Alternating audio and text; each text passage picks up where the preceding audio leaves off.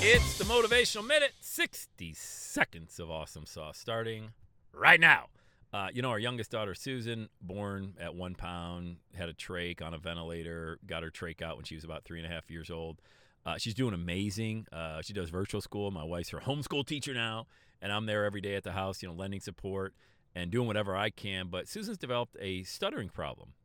Sometimes, man, it's so hard for her to put words together. And I was a stutter, and it breaks my heart to watch my daughter struggle to get words out.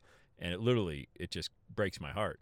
But I then replaced that with gratitude that this kid's alive, man. I mean, she was supposed to not live, and if she did live, she was going to have cerebral palsy or an 80% chance of some profound neurological disorder.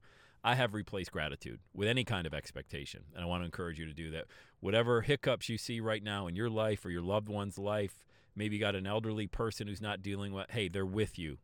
They're with you right now. So be grateful for that. Replace expectations of what you think the outcome should be or what it should be right now with gratitude, and in your own life as well. It's difficult to do sometimes. I'm not saying it's easy to do, but when you do it, it feels better. Our little girl is going to be amazing. She'll be a speaker just like her daddy. But for right now, she's struggling a little bit. But I'm so grateful to have her and our entire family together. Think about that. Me, the kid that had no shot of being a dad, a husband, having any kind of family. Here we are, living in the Midwest with a healthy family. So replace expectations with gratitude, and things will get better. They always do. They always do. All right, let's do it. Let's have a day 2. Yay!